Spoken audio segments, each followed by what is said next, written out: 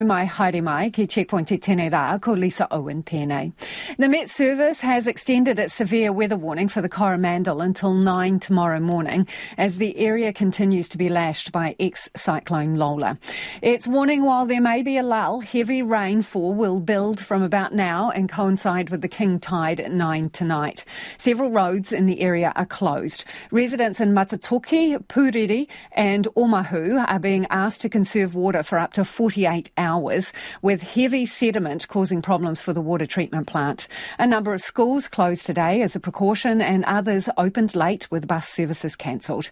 Our reporter Emma Stanford and camera operator Nick Monroe are in Thames. People here are getting sick of this. The fifth severe weather event the Coromandel's experienced in just the last year. Today, at the Dixon Holiday Park, a torrent of water could be seen gushing past, narrowly, missing the camp this time. Owner Matthias says the series of bad weather has really hurt business. People are losing confidence in planning their holidays on a campground. I think it can kind of get drenched with water and people are booking less in advance. He also owns Jolly Bikes, which runs bike tours across the Hauraki district. There have been almost no bookings for longer periods because of that bad weather. And the bookings we had to refund a lot. So there were actually no earnings for quite some time and we had to get the help of the governments to survive. Several schools closed across the peninsula because of the heavy rain and strong winds. Principals making the call it was better for students to be at home than braving the bad conditions on the roads. Something Civil Defence Controller Gary Towler is happy about. Luckily, we're dealing primarily, Ben, with the resident population of the Coromandel, and once again, we've built a lot of resilience capacity with them, and a lot of people have made very good informed decisions. Heavy rain near Thames caused the Koairanga River to flow onto the road, causing flooding about a metre deep, closing Koairanga Valley Road, putting a spanner in people's plans. All bookings for the Department of Conservation hut at the Pinnacles have been cancelled. Koairanga Valley Christian Camp had to postpone student campers until tomorrow, and Parawai School opened for supervision only, delaying their book character dress-up day. PK, who has been coming to Thames since he was 9, has been worried for tourists stuck at the other end of submerged Koairanga Valley Road.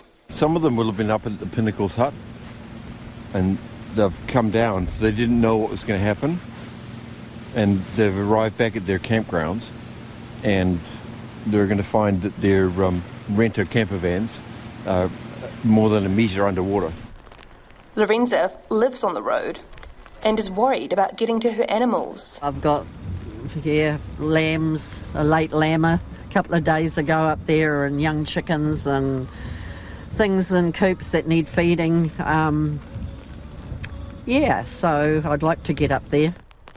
Resident Michelle says the flooding is nothing new. Definitely at least once a year, maybe 2 or 3 times a year when you've got some bit of bad luck. But I'm used to it. I just got stuck on the wrong side today. Angus tried backing a truck through the floodwaters. Well, I'm meant to be going to pick up a machine on the other side of that. It's not going to happen today. Met Service says another 120 millimetres of rain is expected tomorrow for the Coromandel, and warns more flooding and slips are possible and driving conditions may be hazardous. And joining us now is the MP for Coromandel Nationals, Scott Simpson. Kia ora, Scott. This is pretty punishing for residents, isn't it? It's happening over and over again. Yeah, look, we're used to heavy weather events in the Coromandel, but the frequency of them occurring is increasingly common. And we're still getting over, of course, the disastrous weather events of January this year. Cyclone Hale took out our main highway, 25A, and then we had Gabrielle a couple of weeks later. So this is not what we need, and we're looking forward to a long, hot, dry summer. This is not a great way to start it.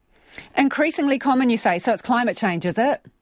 Well, look, over my lifetime, it hasn't been uncommon for roads to be closed around the peninsula, sometimes for a day or two at a time. But it does seem that these events are becoming more frequent and more intense. So, look, it's attributable to a range of things.